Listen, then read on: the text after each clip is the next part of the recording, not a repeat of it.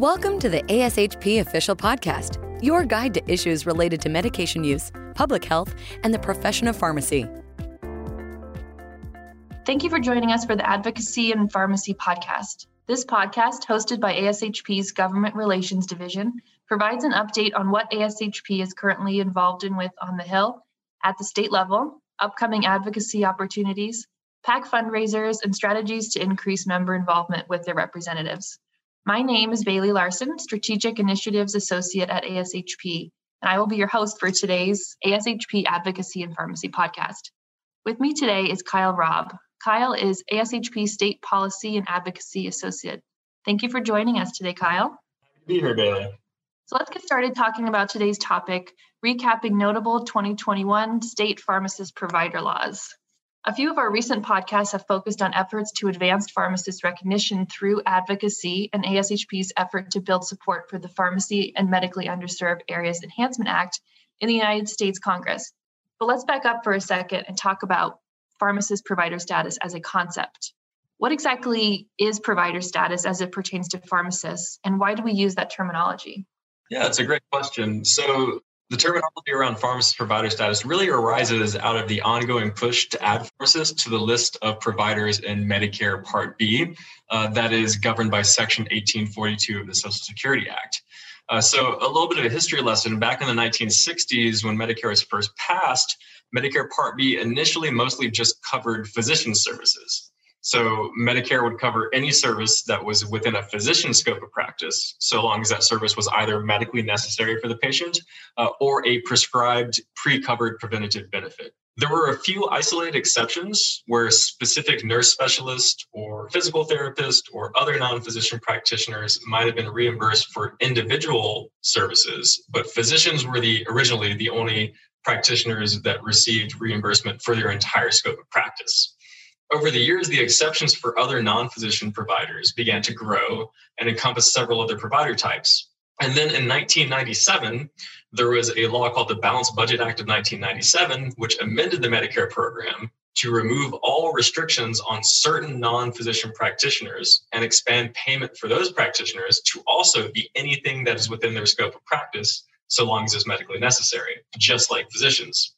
The Balanced Budget Act of 1997 specifically listed a list of practitioners in Section 1842 that would be reimbursed for any of these services within their scope of practice. So really, since 1997, we've been pushing to add pharmacists to that list of non-physician practitioners, which notably does include physician assistants and advanced practice nurses, and gaining recognition for reimbursement for anything that is within a pharmacist's scope of practice.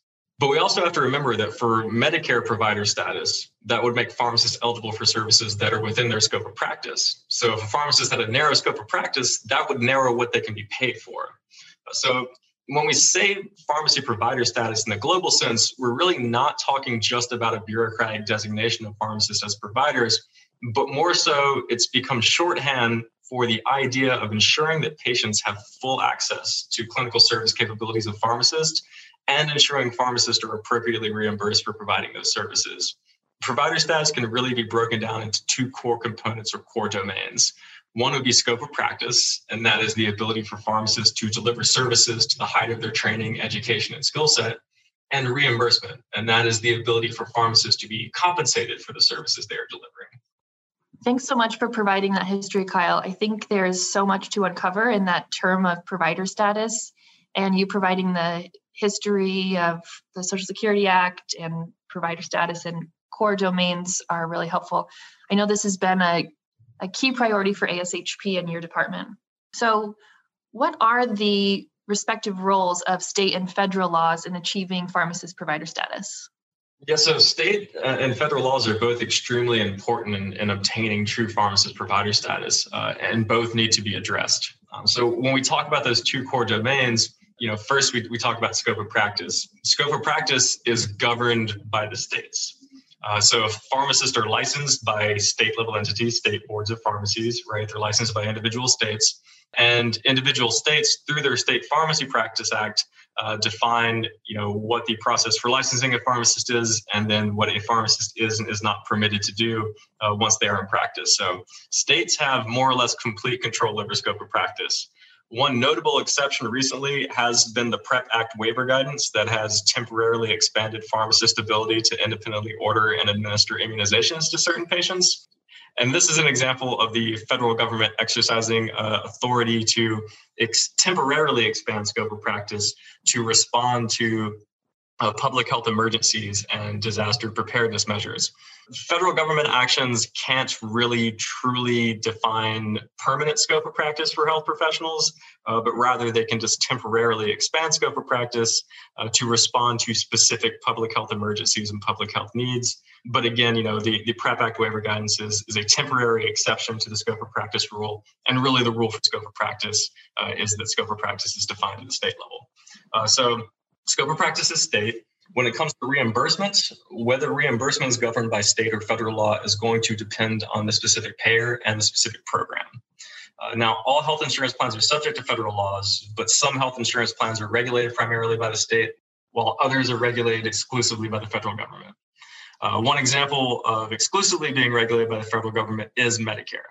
So individual states could not pass a law to add pharmacists to the Social Security Act like we were just talking about before. That can only be done through Congress, and only Congress is able to establish reimbursement policy within the Medicare program. So Medicare is completely federal. Commercial insurance plans can be regulated by states or by the federal government, depending on the plan. States have the ability to regulate fully insured and small group insurance plans. So these are individual market plans, these are small employer plans, or other forms of fully insured insurance. Large self-insured plans that are typically associated with large employers are actually preempted from state regulations and are regulated at the federal level. So commercial plans could either be state or federal, depending on the plan. Finally, the other major category of plans that we typically talk about is Medicaid plans. So Medicaid is a partnership between the states and the federal government, where the federal government establishes the terms of the program.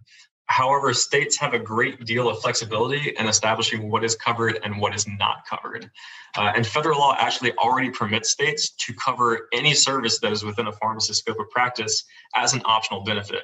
That means states are able to decide what pharmacist services they want to cover or not to cover. And for this reason, we can primarily think of Medicaid reimbursement policy as primarily being driven at the state level. So just to recap, for Medicare, that is entirely federal. Only Congress can change reimbursement for the Medicare program.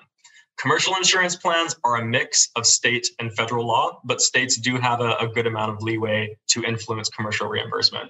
And Medicaid reimbursement is mostly defined at the state level. That makes much more sense to me now. So thank you for clarifying that. And I can definitely see why this is so important to our pharmacy members. So we'll come back to reimbursement in a few minutes, but let's start with scope of practice. What are some common trends in state efforts to expand scope of practice? And I know that you've made some good wins in this area. Yeah, so we talked a little bit about pharmacist immunization authority before, and that has been so extremely important in terms of specifically responding to the ongoing COVID-19 public health emergency and in getting people vaccinated against COVID-19, but also making sure they keep up with regular vaccinations. So as expected, we're seeing a lot of moves in states to expand pharmacist immunization authority. The PrEP Act waiver guidance that has expanded pharmacist immunization authority will expire at the end of the public health emergency. So a lot of the current scope of practice that pharmacists are able to enjoy for ordering and administering vaccinations might go away unless states are able to pass laws to expand their own state laws to be equal to or more permissive than the PrEP Act. So in total, we've seen 8 states so far in 2021 that have passed laws to expand pharmacist immunization authority. Of those 8 states, 3 of those states, Arkansas, North Dakota, and Oklahoma, have expanded to the as permissive or more permissive than PrEP Act waiver guidance. Specifically, Arkansas House Bill 1134 authorized pharmacists in Arkansas to independently order and administer any FDA-authorized immunization to patients aged 3 and older. North Dakota, Senate Bill 2221, also authorized pharmacists to administer immunizations, order and administer immunizations to any patients aged 3 and older. And the gold medal for this cycle so far has been Oklahoma. Oklahoma passed a bill, Senate Bill 398, which authorized qualified pharmacists to independently order and administer any FDA immunization to patients of any age with no further restrictions. And what are states doing to expand pharmacist collaborative practice authority? Yeah, much like immunization, collaborative practice authority is an important component to pharmacist practice. Because again, when we have these laws like the Medicare law, and like a lot of these insurance reimbursement laws that we're going to talk about, they tie reimbursement for pharmacist services to pharmacist scope of practice. And that includes the pharmacist's ability to perform services that are pursuant to collaborative practice agreements. And the pharmacist's ability to engage in collaborative practice is really going to be heavily dependent on the state laws and what is not allowed. I think, are pharmacists able to enter into collaborative practice agreements with just physicians or all providers? Do they have to have a separate agreement for every patient, for every prescriber, or can they have large agreements that have multiple prescribers, multiple pharmacists, and multiple patients in the same collaborative practice agreement? Are there requirements around the collaborating physician having to refer the patients for care, or the patients having to be seen or have a pre-established relationship with the physician? All of these things are things that need to be constantly sort of readdressed. At the largest level, collaborative practice is just the practice of pharmacy whereby one or more pharmacists jointly agree on a voluntary basis to work in conjunction with one or more prescribing practitioners to provide patient care services under a protocol to achieve optimal medication use and desired patient outcomes. The details of how that exactly is carried out is left to the states to operationalize that. But we do, on a broad level, encourage states to be constantly looking at their collaborative practice laws and seeing how can they be changed, and how can we leverage existing technology, and how can we leverage the training of our professionals to really maximize the ability of collaborative practice models to work in practice. So this is something that states are constantly going to have to readdress when looking at their Pharmacy Practice Act. But in 2021, we can say there have been at least 4 states that have taken measures to expand and broaden collaborative practice in the states. Specifically, Nevada Senate Bill 229 loosens requirements for prescriber-patient relationships. It loosens geographic restrictions on where pharmacists, providers, and patients can provide care. And it removes a prohibition on pharmacists providing controlled substances pursuant to collaborative practice agreements. Another notable state would be Mississippi. Mississippi passed a law that for the first time will permit pharmacists that are practicing in institutional settings, so like in inpatient settings or in outpatient health systems, to enter into non-patient specific prescribing protocols. So they can have a relationship with a supervising prescriber and they can see patients, they can order new therapies pursuant to a guideline-based protocol and not a patient-specific care plan. Mississippi also expanded collaborative practice to allow pharmacists practicing in any setting to have patient-specific protocols with any prescriber. Connecticut also broadened collaborative practice through an update to the Pharmacy Practice Act this year that allows for guideline-directed protocol agreements instead of patient-specific care plans, which were previously required.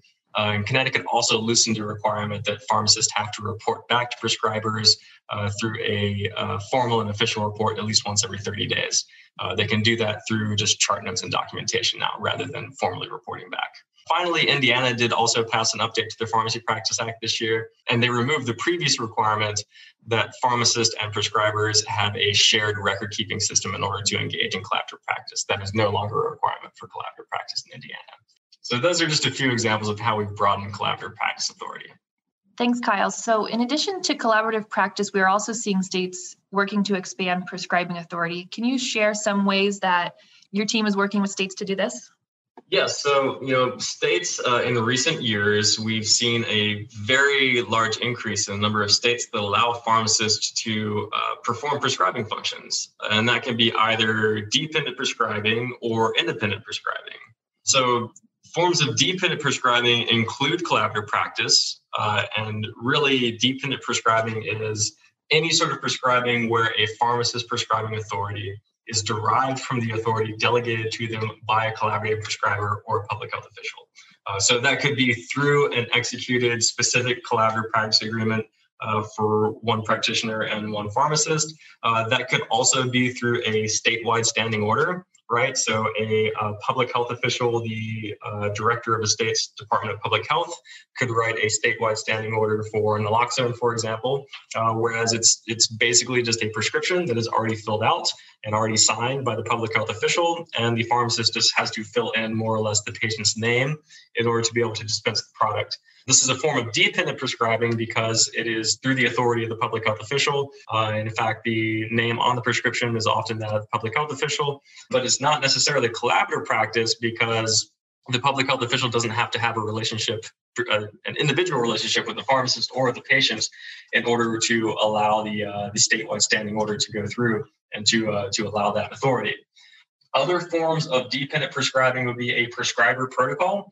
So again, this overlaps with collaborative practice, but this could be where a prescriber and a pharmacist, if allowed by state law, have a set of guidelines and protocols where if a patient comes in, the pharmacist can screen that patient for a specific condition and may be able to prescribe based on that protocol relationship with the prescriber. But through this protocol, the prescriber doesn't necessarily have to have a pre-established relationship with the patient. And based on how the assessment goes and the outcome of the assessment, the patient may not have to ever follow up with the physician too as well, or the prescriber as well. So those are some forms of dependent prescribing. Dependent prescribing is contrasted with independent prescribing, which is a pharmacist's ability to issue a valid prescription for a drug or a device that is signed under the pharmacist's own name and is in no way directly tied to the prescribing authority delegated by a collaborating prescriber or by a public health official. So independent prescribing can include pure unrestricted prescribing authority, where we simply say in state law that pharmacists can prescribe XYZ drug, period, with no further conditions, or it can be through a statewide protocol model. And that is where a board of pharmacy or a Department of Health or some other arm of state government can issue a protocol whereby pharmacists can independently go through the protocol and possibly prescribe patients' drugs based on the protocol. So a protocol, again, is a form of independent prescribing because while the pharmacist might have to meet certain conditions as put forth by the Board of Pharmacy to be able to prescribe under the protocol, once those protocols have been put out, they are not actually dependent on any other specific prescriber, only upon the authority of the board. And the concepts of independent prescribing and dependent prescribing can apply to prescription drugs, they can apply to OTC drugs, they can apply to vaccines, or they can apply to tests. So what are states doing to expand pharmacist prescribing authority? So currently 23 states allow pharmacists to independently prescribe drugs. And by that, we mean it is in the Pharmacy Practice Act that prescribing drugs is one of a pharmacist's functions as defined by that state's Pharmacy Practice Act. In some of these states, the only thing that pharmacists can prescribe is naloxone. Other states, there is a rather wide range of things that pharmacists can completely independently prescribe, which I'll get into in more detail in a moment. But, we've really seen a big increase in a number of states that allow independent prescribing in any form. It has really greatly increased over the last 10 years or so. And I think we've added 5 or 6 states this year, but we're really reaching the point that nearly half of states allow pharmacists to independently prescribe. And this is a big change from 10 years ago. We're really seeing increases in all forms of prescribing across dependent and independent. As we were saying before, states are expanding collaborative practice agreements, expanding statewide protocols, and also expanding true unrestricted pharmacist prescribing too as well. And this is really a result, on one hand, aligning what pharmacists are permitted to do with what we know pharmacists are educated and trained to do. Another component of it is we are addressing public health needs by leveraging pharmacist status as one of the most publicly available and trusted healthcare professionals, and using that to increase patients' access to healthcare services, and reduce patients' needs to visit emergency rooms, urgent care, or have unnecessary office visits for minor conditions that could be treated by a pharmacist.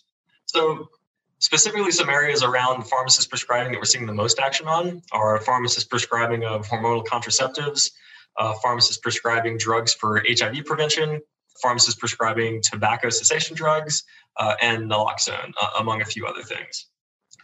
Specifically in terms of hormonal contraceptives, as of July 2021, there are now 21 states plus Washington, D.C. that have passed laws that permit pharmacists to order and dispense hormonal contraceptives. without any prior prescription from a different practitioner. So in 2021, we added to the list Arkansas, Delaware, Illinois, Nevada, and Utah.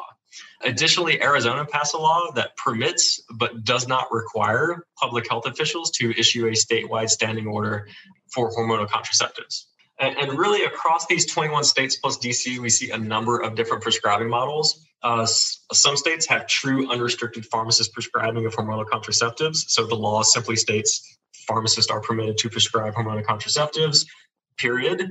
A lot of other states have adopted statewide protocols. So they pass a law saying that the Board of Pharmacy must issue a statewide protocol that allows pharmacists to assess patients for the need for hormonal contraceptives. And if they are so indicated, to prescribe hormonal contraceptives. A few states have statewide standing orders for contraceptives. So again, it would be a sort of protocol that's developed by the state, but the end of the assessment, at the end of the assessment, the pharmacist would prescribe a hormonal contraceptive that may be issued in the name of a state public health official. But at the end of the day, it still means that patients are able to come into pharmacies, receive pharmacists, and pharmacists are able to get them oral contraceptives without having to directly involve any other practitioners. And there are additionally a few states that don't allow full independent pharmacist prescribing of hormonal contraceptives, but have very permissive dependent prescribing laws that will allow pharmacists to enter into non-patient specific agreements with prescribers that they have trusted relationships with, which will again allow those pharmacists to prescribe on behalf of the other providers on a non-patient specific basis. Thanks, Kyle. Such great work in these states. What are states doing in terms of allowing pharmacists to prescribe drugs to prevent HIV? Yeah, so this is another area where we're seeing a lot of gains recently. So, there are a total of 9 states that have authorized pharmacists to independently prescribe and dispense either pre-exposure prophylaxis for HIV, which is known as PrEP, or post-exposure prophylaxis, which is known as PEP. And this really began very recently, actually. So in 2019, California passed a bill allowing pharmacists to prescribe both PEP and PrEP. And that was followed by Colorado passing a bill in 2020. Oregon and New Mexico also used previously established rulemaking to issue statewide protocols for pharmacists prescribing of PEP and PrEP in 2020 as well. So really for the first time on a large scale in 2020, we saw pharmacists in those 4 states, California, Colorado, Oregon, and New Mexico, gain the ability to independently prescribe and dispense drugs to prevent HIV. That was followed in 2021. We've actually added 5 additional states through new laws in 2021. So pharmacists in Maine, Missouri, Nevada, Utah, and Virginia will soon be able to independently prescribe and dispense drugs to prevent HIV infection. So in Missouri and New Mexico, pharmacists are able to prescribe post-exposure prophylaxis only, but in the remaining 7 states, pharmacists are permitted to prescribe both PrEP and PEP.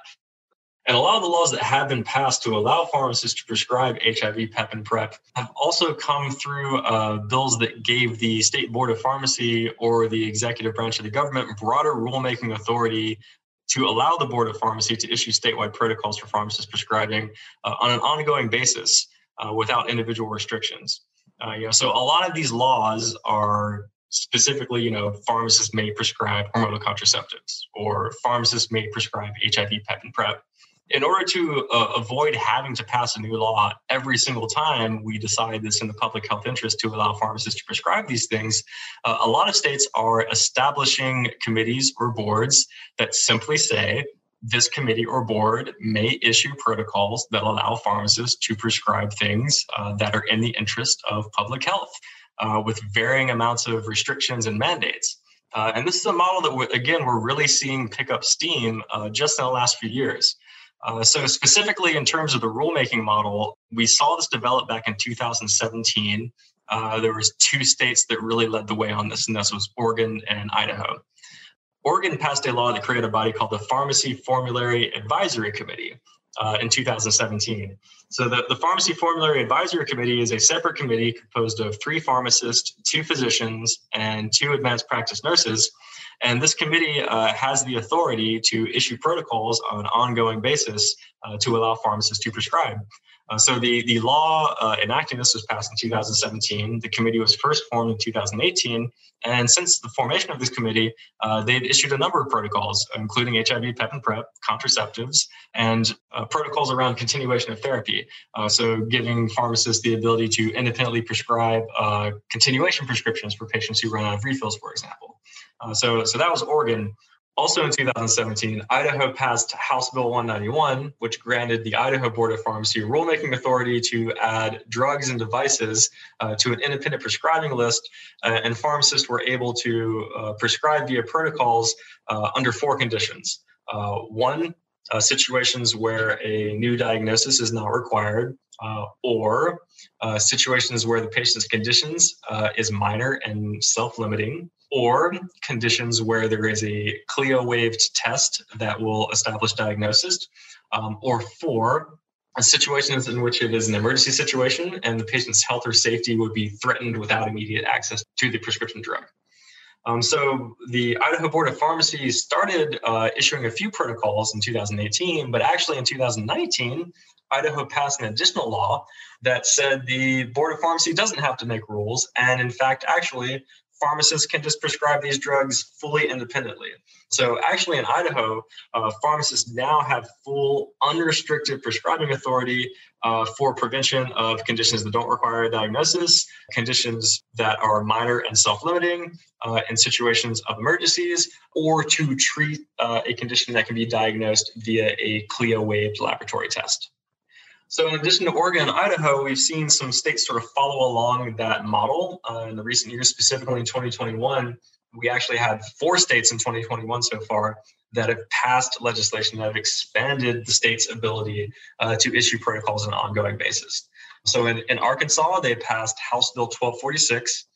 That allows the State Board of Pharmacy to develop statewide protocols to allow pharmacists to treat influenza, streptococcus, and other conditions that can be diagnosed with CLIA-waived lab test. North Dakota passed Senate Bill 2221 that permits the North Dakota Board of Pharmacy to establish prescriptive authority through statewide protocols for any public health issues that are within the scope of practice of a pharmacist with no further restrictions. And as of June 2021, the North Dakota Board of Pharmacy has stated they intend to develop protocols allowing pharmacists to independently prescribe immunizations and independently prescribe drugs for tobacco cessation first, but they do have the authority to develop more after that. Also, this year passed was Utah House Bill 178, and that permits the Utah State Department of Health to make rules that permit pharmacists to independently prescribe drugs to address public health concerns. That includes HIV, PEP, and PrEP. That includes hormonal contraceptives, tobacco cessation, and naloxone. And finally, Virginia. Virginia passed House Bill 2079, which allows the state to develop protocols for naloxone, EpiPen, contraceptives, prenatal vitamins, OTCs, and HIV, PEP, and PrEP, among others. Also notable in 2021, Colorado as well amended their Pharmacy Practice Act to permit pharmacists unrestricted prescribing authority for conditions that do not require a new diagnosis, are minor and self-limiting, or have CLIA-waived tested guide diagnosis. So Colorado also adopted the Idaho model of allowing pharmacists completely unrestricted prescribing authority for certain minor and self-limiting conditions. Let's talk a little more about provider status and reimbursement. Sometimes progress made on the scope of practice front stalls because insurers aren't willing to pay pharmacists for providing certain services. Does a state or Congress passing a law that says, quote, pharmacists are healthcare providers, end quote, means pharmacists will be paid for services? That's a great question. So the answer is not necessarily. Simply designating pharmacists as eligible to be healthcare providers or eligible for reimbursement doesn't always necessarily mean that insurers are required to or that insurers will choose to reimburse pharmacists for those services. You know, I really like to explain the conundrum around pharmacist reimbursement as there are really 5 levels of pharmacist recognition and reimbursement in insurance plans, right? So level 1, the basic, the least desirable level would be a situation in which pharmacists are explicitly ineligible to be reimbursed, or the law is written in a way in which it's ambiguous or unclear whether or not pharmacists can be reimbursed for services, which then can be a barrier to uptake because no one wants to, take the step forward in terms of reimbursing pharmacists if they're absolutely sure that it's sort of legal in the up and up to do that for those services. We talk so much about the Medicare program because right now pharmacists are at level 1 in the Medicare program. Pharmacists may not be reimbursed for a lot of these services that they provide independently until the Social Security Act's amendment and they are added to the list of Medicare providers. For the purposes of commercial insurance, pharmacists are eligible pretty much everywhere. So the next step after level 1 of being explicitly ineligible would be level 2, and that would be where pharmacists are eligible for reimbursement. However, there is no requirement for any plan to actually reimburse pharmacists. So this is most frequently what we see if we see a state law that simply amends the definition of a pharmacist to say a pharmacist is a healthcare provider. That clarifies for the purposes of commercial insurance plans that they may treat pharmacists as healthcare providers. They may reimburse pharmacists for anything within their scope of practice, but they don't necessarily have to.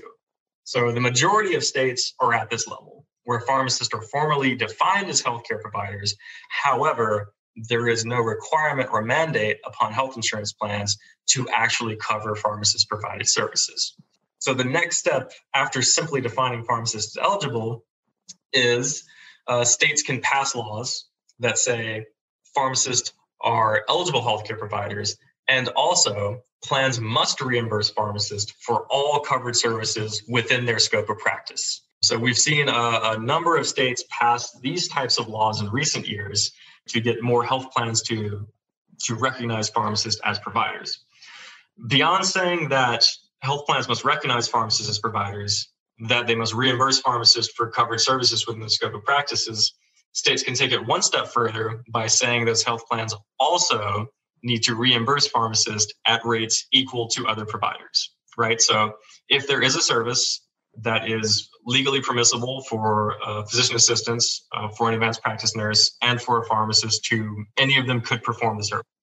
So if any of them could perform the service, does the health insurance plan have to allow any of them to perform the service, or can they say it's only covered by certain providers?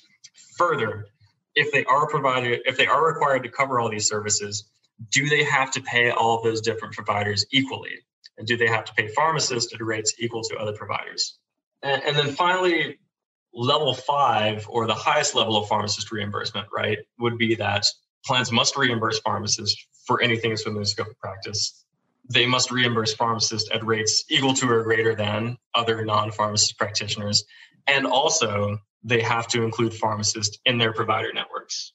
So simply saying that health insurance plans must cover pharmacist-provided services doesn't necessarily always fix the issue of pharmacist reimbursement instantly, because you still have the issue of plans may or may not have to reimburse pharmacists equally. So if they reimbursed a pharmacist, 1 penny for one service that they reimbursed $1 to a nurse practitioner or a physician assistant, while pharmacists are legally permitted to allow to deliver the service, and they would receive reimbursement for the service. In practice, they're not really going to deliver that service very often because they're not being compensated appropriately by the plan. So if we take the additional step of saying they have to be compensated equally, we can still sometimes run into barriers and roadblocks because health insurance plans, specifically commercial insurance plans, are under no requirement to include pharmacists as in-network providers. They're allowed to have restricted provider networks. They're allowed to have, to designate some providers as out-of-network providers. So again, if a plan theoretically makes no effort to include any pharmacists in their provider networks, they can still be compliant with the law by saying that we do reimburse pharmacists and we do reimburse them at equal rates, but however, we only consider them out-of-network providers. So from the patient's perspective, they would have to pay more money. They would have to pay out-of-network cost sharing in order to receive these services from a pharmacist. So in order for a pharmacist to really be viable as a healthcare provider, they have to be in-network, they have to be reimbursed at competitive rates, and insurance plans have to have the mandate that they cover any service within the scope of practice. So just like we were talking about for these independent prescribing laws, a lot of states can and have passed laws that say insurance plans have to cover specific pharmacist services. So insurance plans have to pay pharmacists for giving a flu shot. They have to pay pharmacists for evaluating and assessing people for HIV prevention drugs, and they have to cover those drugs once they're prescribed. But they don't necessarily have to cover everything within the scope of practice. So you could write the law saying pharmacists must be reimbursed for XYZ services, or you can write the law saying pharmacists must be reimbursed for any service within their scope of practice. Obviously, we prefer the latter as a means of policy, because that means every time we expand scope of practice, now all of those new services that we've just allowed pharmacists to provide, they now automatically get reimbursement for, because the law already says pharmacists can be reimbursed for anything that is within their scope of practice. Kyle, can we talk a little bit more about what states are doing to advance pharmacist recognition and reimbursement for commercial plans specifically? Yeah, so as I just mentioned, right, every state makes it clear that pharmacists are eligible to be reimbursed by commercial insurance plans for provider services. There are, by our count, 11 states that have a requirement that these that are at level 3, meaning they have the requirement that commercial health insurance plans cover any service that is within a pharmacist's scope of practice if that service would otherwise have been covered if delivered by a non-pharmacist practitioner. Of those 11 states that require coverage for anything within a pharmacist's scope of practice, 7 of those states have pay parity requirements, meaning they also mandate the insurance plan pay pharmacists for their services at rates equal to other non-physician practitioners. So this is a somewhat recent development in general. Actually, Washington State was the very first state to mandate health insurance plans cover any service within a pharmacist's scope of practice. And that only happened in 2015. So Washington State was the first state to mandate commercial plans cover pharmacist services in 2015. They were followed by Tennessee in 2017. And those were also the first 2 states, Washington and Tennessee, both in 2017, to mandate the equal pay requirement. We've seen a few more states in recent years, but we added 4 states to get up to 11 in 2021. So the states that we added this year were Kentucky, Illinois, New Hampshire, and Oklahoma.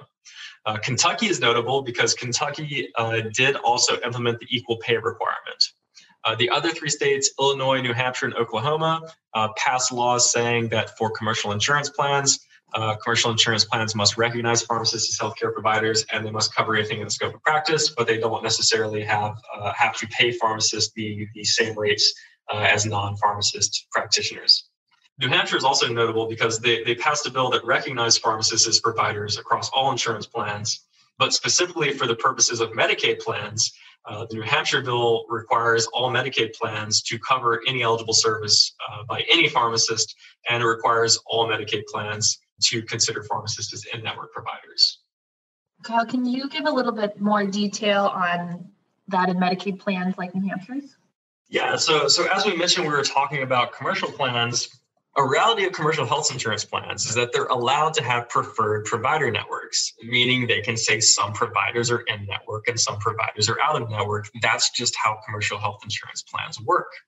A benefit of seeking pharmacist provider status through Medicaid programs is that the state has the additional flexibility and the additional leeway, like the federal government does in the Medicare program, to not only say that these services are covered, but also that any pharmacist who is willing to enroll with the Medicaid program is automatically considered an in-network provider, which is an extra step you can take with Medicaid that you can't necessarily take with commercial insurance plans.